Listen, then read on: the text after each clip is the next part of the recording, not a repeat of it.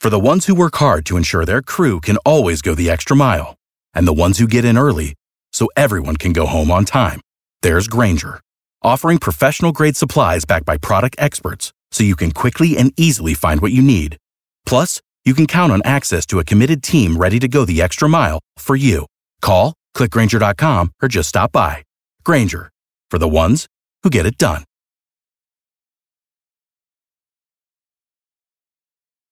Every team, every topic, everywhere. This is Believe.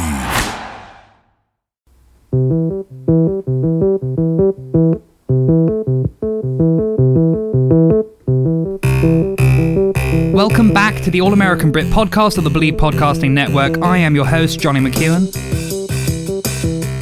We are here in January, the first month of 2021, and January brings lots of traditions and rituals, whether it's breaking in that new calendar, making plans for the year ahead, or trying to keep your long list of resolutions through the first month of January. And for sports fans, it's a new year and a new opportunity for their teams to claim a championship season. The focus here in the States is on the NFL playoffs. The NBA season is now in full swing, but in the UK, this time of year, the focus is squarely on Premier League football, and that is what the subject for today's show is. I got to have a chat with my friend Wilfred Lawrence. Wilf is a contributing writer for the online publications Fansided and The Pride of London. He's a fellow Chelsea FC fan and incredibly well-versed in the world of football. So it's all things English football here on the All-American Brit podcast. I hope you enjoy my chat. Here is Wilfred Lawrence.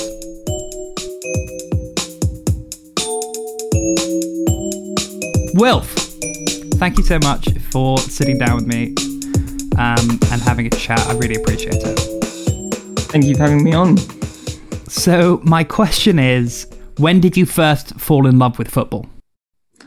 When did I first fall in love? I think I remember as a young kid, I wasn't a massive fan. And so I was brought into the sport by particular players, really. And so and it was the era of like Zola at Chelsea, late Zola at Chelsea.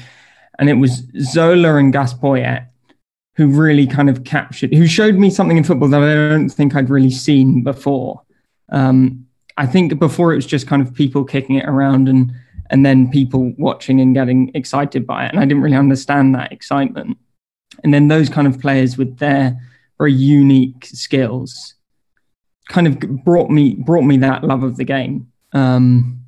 And I didn't go to a live game for a long time. So it was just watching those players that brought me that excitement. I think, if you're a young kid and you go to a game and all the excitement around a game that's not just the game in a stadium, I think that's a massive factor in a lot of people's love. And I didn't have that for a long time. And so I had to kind of find something else. And so that was my route in a way. And then I remember the first live game I went to was this 0-0 Wycombe Scunthorpe, real proper attritional stuff. And so that was a kind of strange introduction to live football, but almost like made you appreciate everything else. And the differences in football and, differences down the leagues as you go. And I know you've become a Chelsea fan. How did you become a Chelsea fan? And what was your route into Chelsea in a way? Yeah. So my dad is a big Manchester United fan. And then all my mum's family were Chelsea fans. And so there was this kind of big battle between the two. I don't remember watching very modern day United games. But I remember watching a lot of the glory days. I remember he had a tape of the European Cup against Eusebio with George Best. And I remember watching that game a lot and kind of loving the game, but not loving United. So I wasn't convinced by that. And then at the same time, I was getting pitched by, my mum's family with all the Chelsea stuff. And then, as I said, the Zola Poyet stuff really came into play. And then I remember wanting to get a Gus Poyet shirt when he left for Spurs. I was like, oh, I really like this guy and I still like him. I should get a Spurs shirt because that's where he is now. And being sat down and told, no, this is not how it works. You've got to choose. that was when I was like, okay, I'm a Chelsea fan now. I think I was like, okay, I understand. I get it. That makes sense.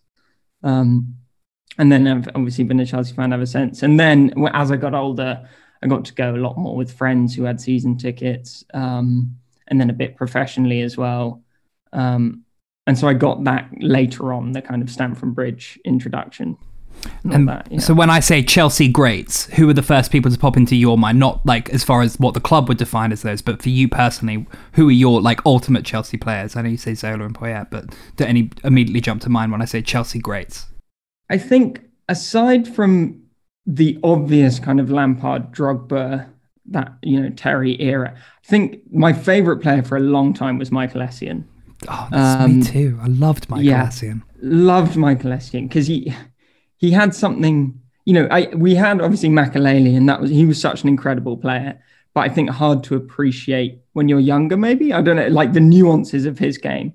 Whereas Essien, you could just see, it was all there, and it was all his kind of determination, and that the combination of that determination and power with like such finesse and such like, God, he could hit a ball, but in a way with such like effortless. It was such an effortless way that he struck a football. That was amazing.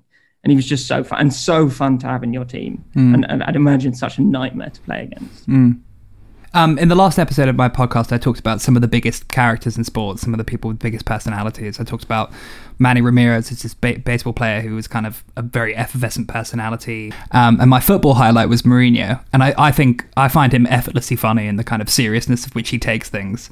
And I think his press conferences are kind of must watch. But all of these players now have so much media training. There's kind of, with social media, there's more exposure, more personal exposure, but it's all quite curated. And so some of that has kind of gone away. Some of the kind of like when I think of in American sport, I think of, Babe Ruth being a larger than life character and wandering around being drunk, hungover at baseball games and all that kind of stuff. And I think that some of that existed in old football. But when I ask you the question, who do you think, I chose Mourinho to highlight in the football world, but do you think that there are some big characters in the footballing world now, or ones of past? Like, who do you think of when you think huge personality in football? I think when you mention Mourinho, it's hard to look past him for that initial moment. You're just got, he's box office Mourinho for me. It's like, and it's funny, I think, he has that seriousness with which he takes the game, but I also always think he's slightly more self-aware maybe than people think he is. I think he knows exactly what he's doing most of the time. And I think he is in it for that entertainment factor as much as it is for any kind of like siege mentality for his own team.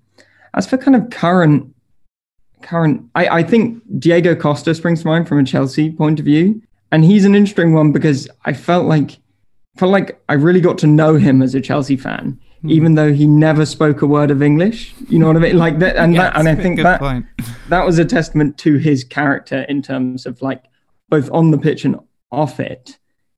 He was kind of straight. And maybe when I say I got to know him, I don't think I ever really truly know, but I was always fascinated by him. And I think his kind of antics, but also his clear grit and a way of playing that was dying, is a dying breed. And it was dying when he was in his pomp, and yet he was so, I remember like every one of my friends who was not a Chelsea fan was so annoyed by him and so kind of like focused, but also couldn't really take their eyes off him and just were terrified of what he was going to do next and all this thing, but would kind of like berate him and be like, oh, he's not even that good. He's not even that good technically, all this kind of stuff. And yet there was always a yet. Oh, he's not even that good though, but then he scores goals and he's a dominant figure. Exactly. And he might be coming back to the Premier League, might he? Yeah, I mean, I think he is kind of past it now, but it would be kind of fun, wouldn't it, to see what he could do. I mean, for West Ham or something. Yeah, I was going to say West Brom, but like I guess West Ham's more likely. Yeah, especially now Haller's gone. That would be interesting if he was at West Ham. Him and or at Newcastle, just him and Andy Carroll. Him and Andy Carroll would be a fabulous one too on top. I think there've been rumours about him going to West Ham and Wolves as well. He might be a good fit at Wolves. Yeah, very, very different player for Wolves, but interesting, yeah.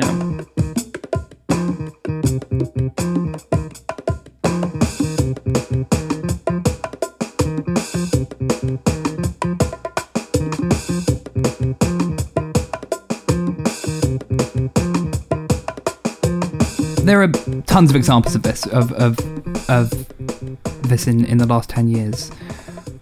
taking out a manager in the middle of a season. And I think sometimes it's necessary in the way of, look, we're facing relegation. We need to shift the mentality of this team. You've been here a while, whatever else. Do you think that there are immediate, kind of stories that you can point to where you go, well, yeah, this manager just had to be sacked. It was a kind of awful environment. Or do you think that it is to appease a certain amount of the fan base and to kind of just try and start something fresh? Do you think that the culture of sacking managers and managers' jobs being questioned within the span of only a year, 2 years is something that's worthwhile? Is it something that's really just based on business? I think obviously it varies case by case. I think it's based on business, but also based on culture and like fandom and media, right? Like that, the joint pressures of social media and the media coming together to form. And then, it's the people who are like, well, this is an untenable situation. And it's like, okay, even if it wasn't untenable, it is now kind of thing. We've said it's untenable, so it's untenable. I think there are instances, look, if you look at Mourinho at United, he, it was pretty clear to see that he had to go. It was either him or Pogba had to go. And he went and Pogba's still there. And now, not sure. I suppose it's worked out for them in a way. And I think, it's interesting asking a Chelsea fan this, because we're so used to it that it's almost become, and I think it has affected us. I think the mentality of the squad now, whenever we're down, there is that like downing tools accusation. And even if they're not downing tools, it becomes this almost muscle memory thing in a way. Like, 5 games on the bounce, we haven't got a result. That you got all the pressures from the media, and it's like, here we are again, kind of thing. So the safety net of a manager, it's the manager's fault. A manager goes, we'll get another bounce. It must play on your mind when you're a player, especially at a club like that. I also think at the bottom, it's really interesting. You look at Slaven Bilic leaving West Brom after that, draw with City. You look at, Graham Potter's been under a bit of pressure this term, all that, all these, and then Sam Allardyce comes in, and then it's like he loses, those second and third games, and it's suddenly like, will he still be there at the end of the season? And so, I suppose it is, on the one hand, you can understand it if you are in a relegation battle, and especially if you don't have the finances to compete in the Championship necessarily, and you're like, this, it's kind of all or nothing, then I understand it. But I think a lot of time we don't give enough time to these managers, and we don't give enough time for their particular style of plays to really ferment, especially I'm thinking Sarri at Chelsea, that to think that he would be able to get a Chelsea team in the mold of that Napoli side within, 8 months is insane. That was never going to happen. And it didn't happen at Napoli. So I don't know why they thought he'd be able to do it that, but then the pressure comes, and it was almost inevitable that he left. So I think it's interesting. I think it's hard to say what the aggregate is of it working out and not, but I do think it does become a bit ridiculous, especially when clubs seem so predicated on philosophies now. And it's like, right, we're sticking to this. And it's like, okay, you've put all your money into that. Why don't you actually wait to see if it works or not, instead of blinking the first time things don't quite go right. And, if Arteta had gone in that period where they were losing, constantly, it would have, you would have been like, right, where now? Do we go back to another defense? I think there's such short-termism that it can really affect you in the wrong hands if you change too soon. I think of Sarri, and I think of that moment when he tried to get Kepa to come out because they knew they were going to a penalty shootout. And I don't think I've ever seen such obvious and clear defiance of a player of a manager. And I think when I watched that, I was like, well, now he cannot stick around. Jesus. That was such an odd moment. That was insane. I was at that game. Were you really? I was. And I just remember I didn't really, in the stadium, and I was kind of in the opposite corner, you didn't really know what was going on. And I was like, oh, okay, is it a stoppage of play? Is someone down? You're looking across. And then you kind of finally see these two figures, two dots just in the distance, just screaming at each other. It was so bizarre. And, I think I remember the fans, whistled like eventually, but there was just like this moment of kind of like incredulous, like silence, literally just like, what is this? This doesn't happen. I think that the Premier League and this debate finds itself at a really interesting moment in the Premier League right now, because there are three players almost of similar generations with Lampard, Arteta and Solskjaer who are all, having their jobs kind of questioned. I think the big question is, not necessarily are they going to be sacked or not. The time will kind of play that out, and each club's going to take the decision it's going to take based on results. It's obviously going to be results driven. But ultimately, do you think that all three of these managers faced the same problem, which was that they were given the reins of these, powerhouse clubs too soon? I think, you can make an argument for Arteta that his time at Man City and working with Pep Guardiola prepared him for an opportunity like this. And it's been partly him and partly the team that has, Arsenal had this really tough run in the beginning. I think, Solskjaer came in after Mourinho left and there was this kind of, the relief. All these players can just play how they want. And Lampard's being held on to in a way because he's considered a Chelsea great. They're all kind of, you can connect them they all have their own, what am I trying to say? They all have their own, specific case by case things. But do you think that they all ultimately face the same problem, which is they were handed the keys to the kingdom too early? Yeah, I do, and I think it's interesting because I think it's the Pep Guardiola effect, right? The club legend coming through and being this generational tactician, and also the Zidane effect. The kind of like, so you have the, like, on the one hand, Guardiola, like, maniacal tactician, all of those stories of him, just being insane and creating this incredible team through a very specific style of play. And then you have the Zidane effect, again, a club legend, again, incredible footballer, but a very different approach, a very, don't want to say hands off, it's hard to say how much, but it's not the same ethos, is it? It's much more of a kind of controlling the egos in the dressing room and letting incredible players play incredible football rather than dictating it to them. And so, because that model's proved so successful at those two clubs, and it's a fan, it's an easy way of getting fans on side, right?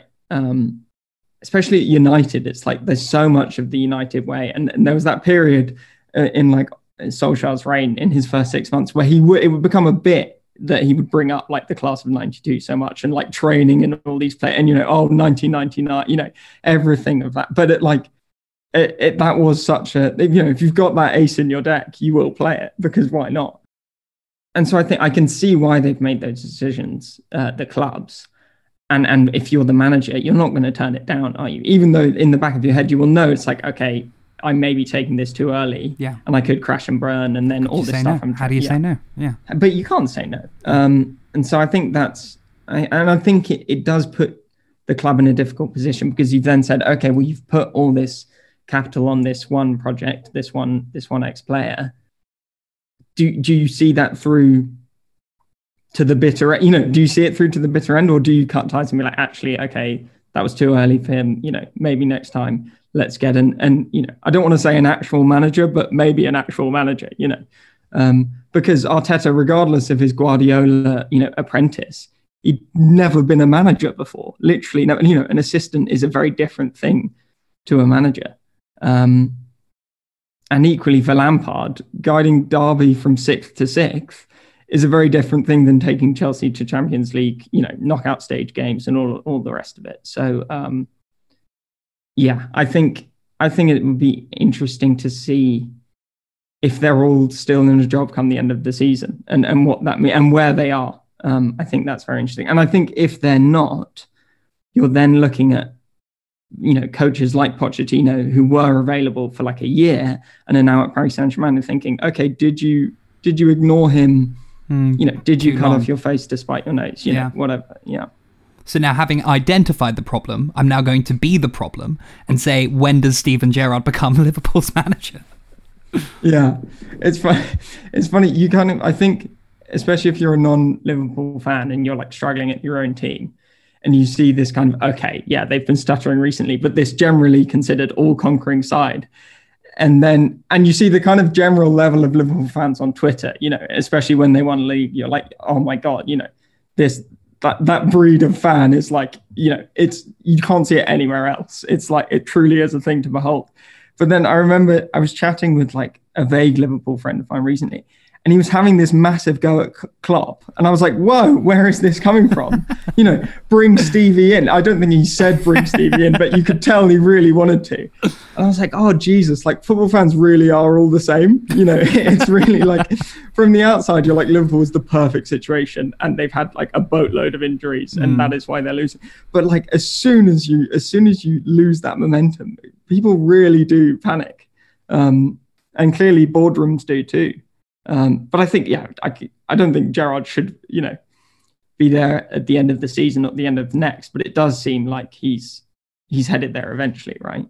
Football has a funny way of making you feel older than you actually are sometimes, and then younger than you actually are. Like I'll be like, God, Cesar Azpilicueta's been around forever. He's 2 years older than me. The kind of the moment when you realize that like you're following a footballer who's like 5 years younger than you, and it's a bit embarrassing. But ultimately, when Frank Lampard took the job, I was like, cool, Frank Lampard's a manager now. Am I really that old? No, it's just that he just took it too early, and I think that he should have spent more time either at Derby or somewhere else, or, but it's like you said earlier, when you get that opportunity, simply you can't say no, can you? No, you can't say no. And then you're always going to get it from both sides. You get the people, you have your friends in the media who back you to like the point of where it becomes a joke, right? Which then works against you. It works for you, and then it works against you. And then you have the people who are irritated you've been given that chance, and so are going to like be negative towards you from the off. And so you can almost never win unless you win. Yeah, it's like Frank Lampard's like results and statistics make him to be the worst Chelsea manager in a really, really long time, and the pundits would be going bonkers if he was some bloke named Alex Lampard, you know what I mean? But they have been favourable to him. And I do want to ask you about Chelsea, the huge acquisitions of Havertz and Werner in the summer, and this is a team that finished fourth last year in the Premier League table, and now we're struggling to think that we'll get back to that point. Having followed the team, do you put that on the performance of the players? Do you put that on Lampard's shoulders, or is it a combination for you? I think it's a big combination. I think there is an issue with Lampard in terms of getting all the, I think it's difficult for any manager to gel all that amount of players, especially considering they're all kind of around the same position. To get a kind of general starting 11 that you can use moving forward is difficult, even more so for an inexperienced manager. And then I think tactically, a lot of the players like Werner, who are used to, who have worked with managers like Ralf Rangnick, like some of the best, like real, like, older German statesmen, and young coaches to, literally look in a short time, worked with incredible coaches doing very specific things, to now kind of be in a system that does look lost. It's unsurprising that he looks lost. But then again, if you're Lampard, you can't really litigate for Werner going through one of the worst periods, this incredible striker. Everyone thought, Liverpool were trying to get him. No one denies that he's very good, going through the worst period of his career so far.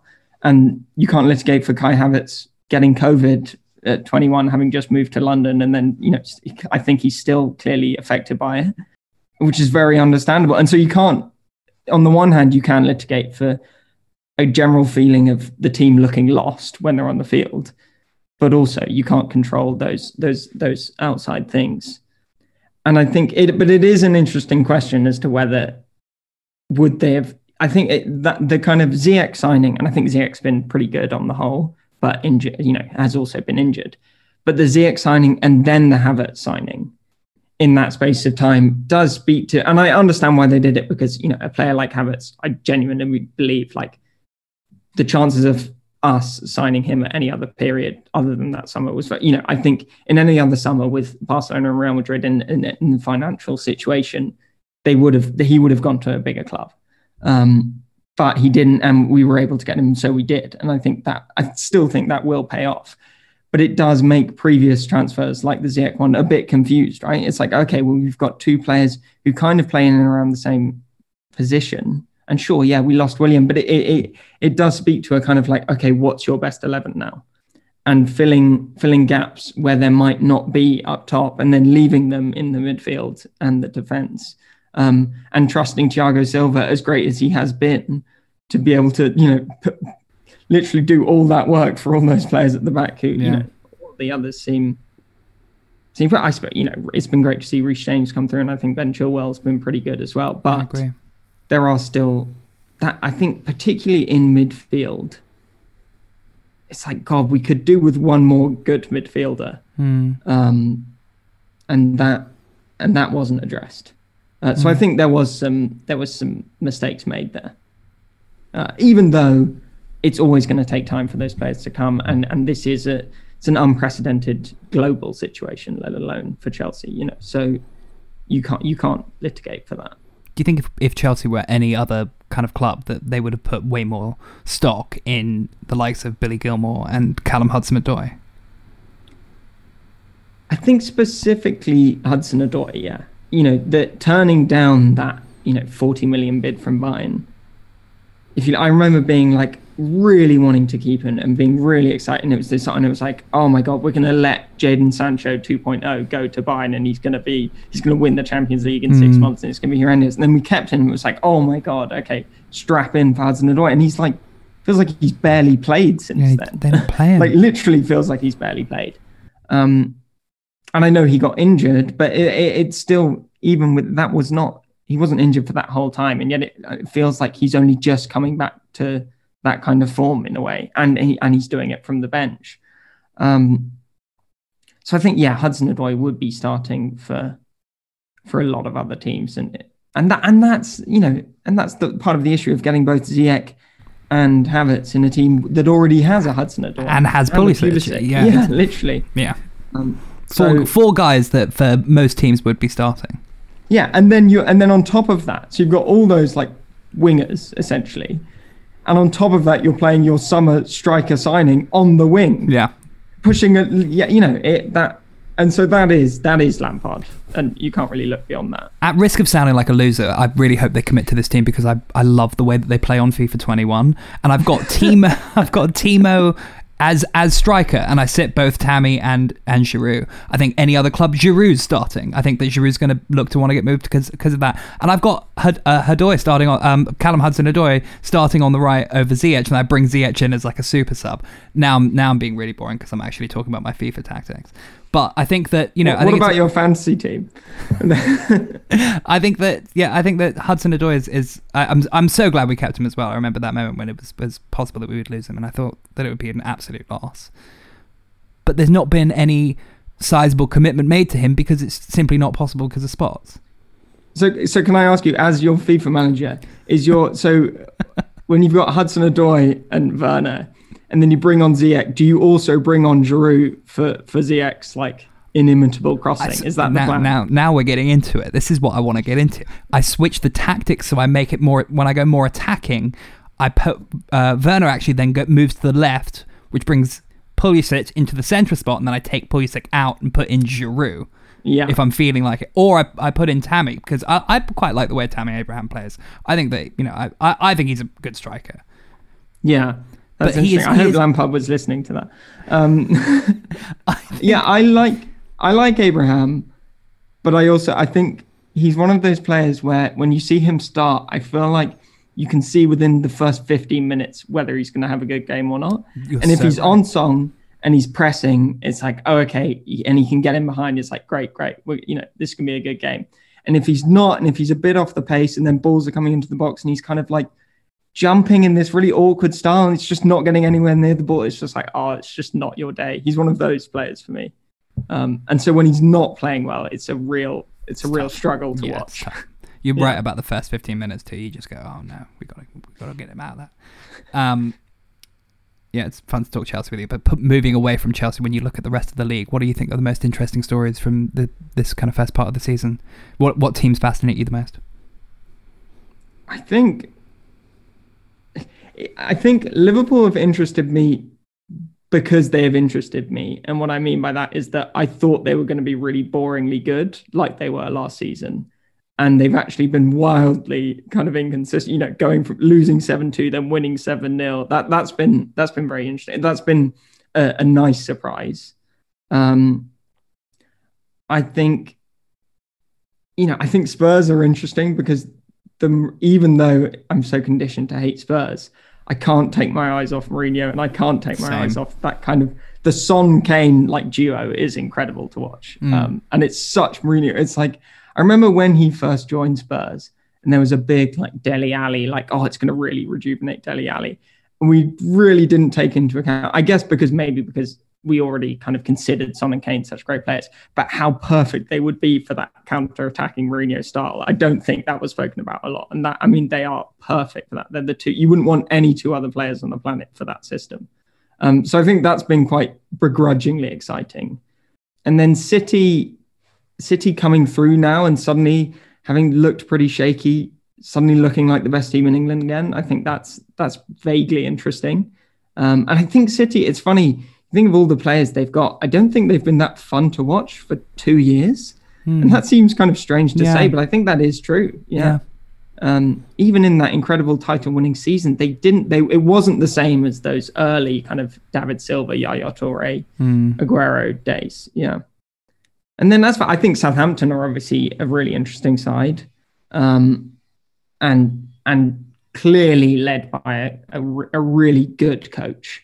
They may be the best coach team in the league, I would say, aside from Liverpool, maybe. I think they're probably the best coach team. And I think you can really see that, especially when they play against the big teams. I think you can really see they're such a even if they don't get the points, they're such a handful. They're different. They differentiate themselves from sides of similar quality in those games, I think. Yeah. Prediction questions are never quite fun to answer in the moment, but they're always fun to look back on. So I'm going to ask you two of them.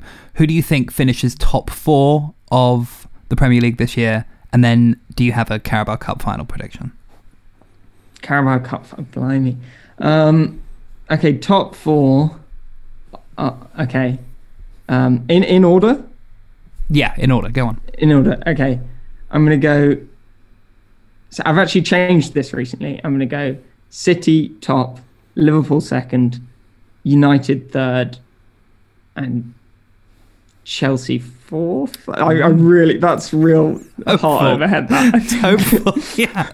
Where did it change? You said it changed recently. I kind of always had a feeling Liverpool were going to win the league, but I think just City suddenly clicking into form against that, like the Chelsea game was one thing, and I thought they were incredible and we were awful. But then the United game, which I only watched the highlights of because, there was other stuff going on. But United weren't bad in that game, and United have been like really annoyingly good, recently, just been finding ways to get games. And just the ease with which City just kind of got, it was like 2-0 win, like job done. I was like, oh, this is dangerous. They look dangerous again. And I think there is a point where injuries become too much, and I think Liverpool, especially to the end, and I think especially with like the schedule in mind, I think it is almost City's to lose now. After that Southampton loss, yeah. And then the cup final. Oh, the cup final, God. It's really hard, isn't it? Because on the one hand, I don't want Spurs to win a trophy because it's funny that they haven't won one in so long. On the other, City winning every League Cup ever is very boring. And so I think ultimately I kind of want Mourinho to win. I think I still kind of want Mourinho to beat Guardiola.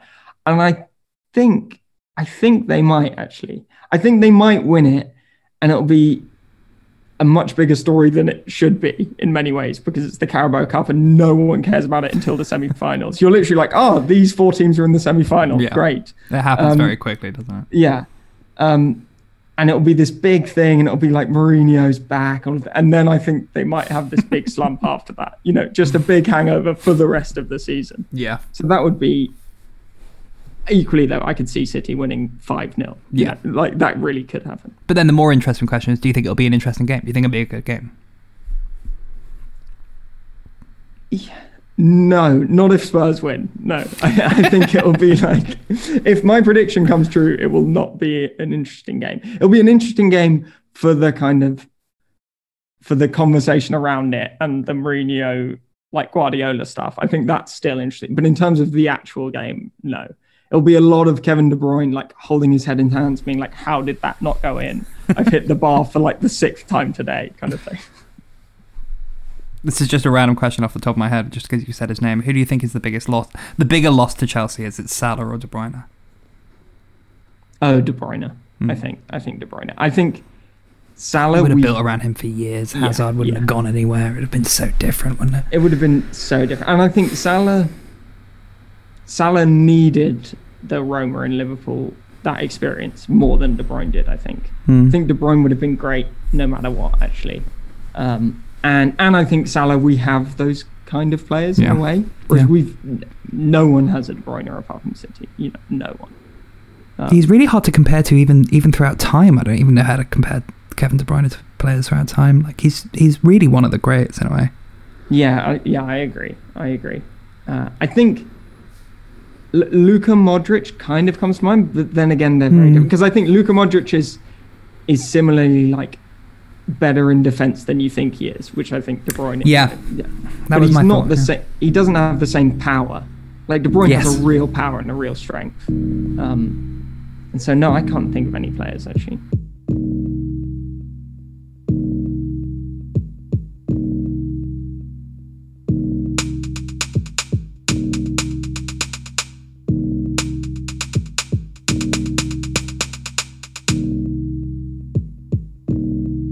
I know you focused a lot on club football and kind of work thinking about club football, but I, as a kid, in my first episode on this podcast, I talk about just absolutely loving watching England in the World Cup and how like that was the pinnacle of my kind of sporting love. I just absolutely adored watching England. Do you have any memories of watching international football? Do you hold them with any kind of esteem? And what do you think the Euros are going to be like in the upcoming summer? God, yeah, I think being here in England for that 2018 World Cup, and it was the first, I think it was my second month. I just started this job at 90 Min, this football website.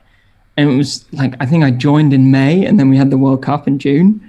And it was like, oh my, like genuinely one of the best times of my life. Just, that like working in the day, but it was kind of fun work. And then watching like a game in the like evening with your mates, like, and it was so sunny that summer and we were so good. And it was the air around London. It feels such a cliche, but it was so true. And I remember it wasn't just like people who weren't interested in football were like, God, this is such a big deal. And that felt very different to me than other major tournaments. I think all other major tournaments I'd experienced, there was the obvious hype beforehand. And I went to the Euros in France in 2016. But as soon as that first game came and like the inevitable like disappointment, there wasn't any kind of interest. It was like there was an interest, but it was almost like a masochistic interest. It was like, oh, we've got to do this because this is what we do, and then we'll rail on someone and we'll have someone to blame, and there'll be effigies and all this. But that was such a different, like the positivity from that was unbelievable. Until it wasn't, obviously, but even that, like I would take all of that. It was still an incredible time. Yeah, and I think you're right. Like when international football's good, it is the best thing. It's the pinnacle of football fandom for me. And so I think when you get all this kind of stuff on Twitter about people groaning about international breaks, it's like, okay, I get it. I don't want to watch England nil, Bulgaria nil as much as you do, but I will make this sacrifice to make the World Cup a thing that's worth watching instead of just teams you've never played, But yeah, God, 2018 was something else. And what do you think the Euros will be like this summer? I mean, I think it'll be interesting to see if they go ahead for a start. I think the fact that they're still holding on to this like globe-trotting all across Europe extravaganza is a bit ridiculous, I think. And people, it's like this elephant in the room. It's like, yes, we will still be playing across 15 different countries. Why do you ask? that seems very strange. But And so it's almost so hard, with all those things in mind, it's so hard to predict what can happen. I think we have a good shot. I think we may even have a better team than we did in 2018. But I think like in 2018, you had all these these massive dynasty, you had your Germany, Spain's, these institutional like national sides all coming to the end of a cycle. And so we were kind of fortunate in that way that there were it was a massive like changing of the tides. And I think, unfortunately, even though we may be better, that everyone around us has improved as well. And so I think the kind of mean level of teams like France, Portugal, Netherlands, Germany, Spain, all those teams are so much better than they were 2 years ago. With the exception of maybe France, but they were good enough to win it last time. So I think there's just too many good teams now. So I'm not, even though I'm sure come, big opening game, I'll be, as expectant as the rest of us. For now, that is tempering expectations a bit, because I just think there are so many good national sides in Europe. And so what's going on with you? What have you got up going on? And I know you've got a podcast you've just launched. It's called South Dakota Loves Bonucci. It's a Chelsea fan, an Arsenal fan, and an AFC Wimbledon fan, kind of chatting through, the big games in the Premier League, and then the kind of, some lower league stuff and some, asides. And then each week we'll also be launching an investigation into South Dakota's love of Leonardo Bonucci, which is based off, I think it was a soccer.com survey, which found that whereas, most states in the US, it will be Messi, Ronaldo, or Pulisic, their shirt is the most bought. In South Dakota, in this haven of Italian centre backs, it was Leonardo Bonucci reigning supreme. And we just want to know why and how. And ideally, if we can get Bonucci to South Dakota as some kind of like state-sponsored meeting, we'll have done all we can as a podcast. So yeah, tune in to see if we can. Well, thank you so much. I really appreciate it, mate. Cheers. Thank you. Again, I want to thank Will for joining the show. Do check out his work on the Pride of London and Fansided, and be sure to keep an eye out for South Dakota Loves Bonucci. I think it's a fascinating topic, and I certainly hope that they get Bonucci to South Dakota. That would really just completely connect everything, and quite fitting that he got to talk about that here on the All American Brit podcast. It's back to American sport next week. Join me next week, where it's all baseball. My good friend and host of Meeting on the Mound, Jake Reiner, joins the show, so be sure to listen out for that. Thank you for taking the time to listen today. As always, I'm your host, Johnny McEwen, for the All American Brit on Believe Podcasting Network. Take care. For the ones who work hard to ensure their crew can always go the extra mile, and the ones who get in early so everyone can go home on time, there's Grainger, offering professional-grade supplies backed by product experts so you can quickly and easily find what you need. Plus, you can count on access to a committed team ready to go the extra mile for you. Call, click Grainger.com, or just stop by. Grainger, for the ones who get it done.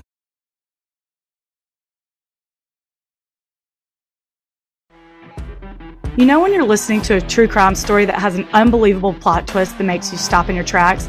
That's what our podcast, People Are the Worst, brings you with each episode. I'm Rachel. And I'm Rebecca. We're identical twins who love true crime cases that make you say, didn't see that coming, and we hate the people responsible for them. Listen to People Are the Worst now on Apple, Spotify, or wherever you get your podcasts.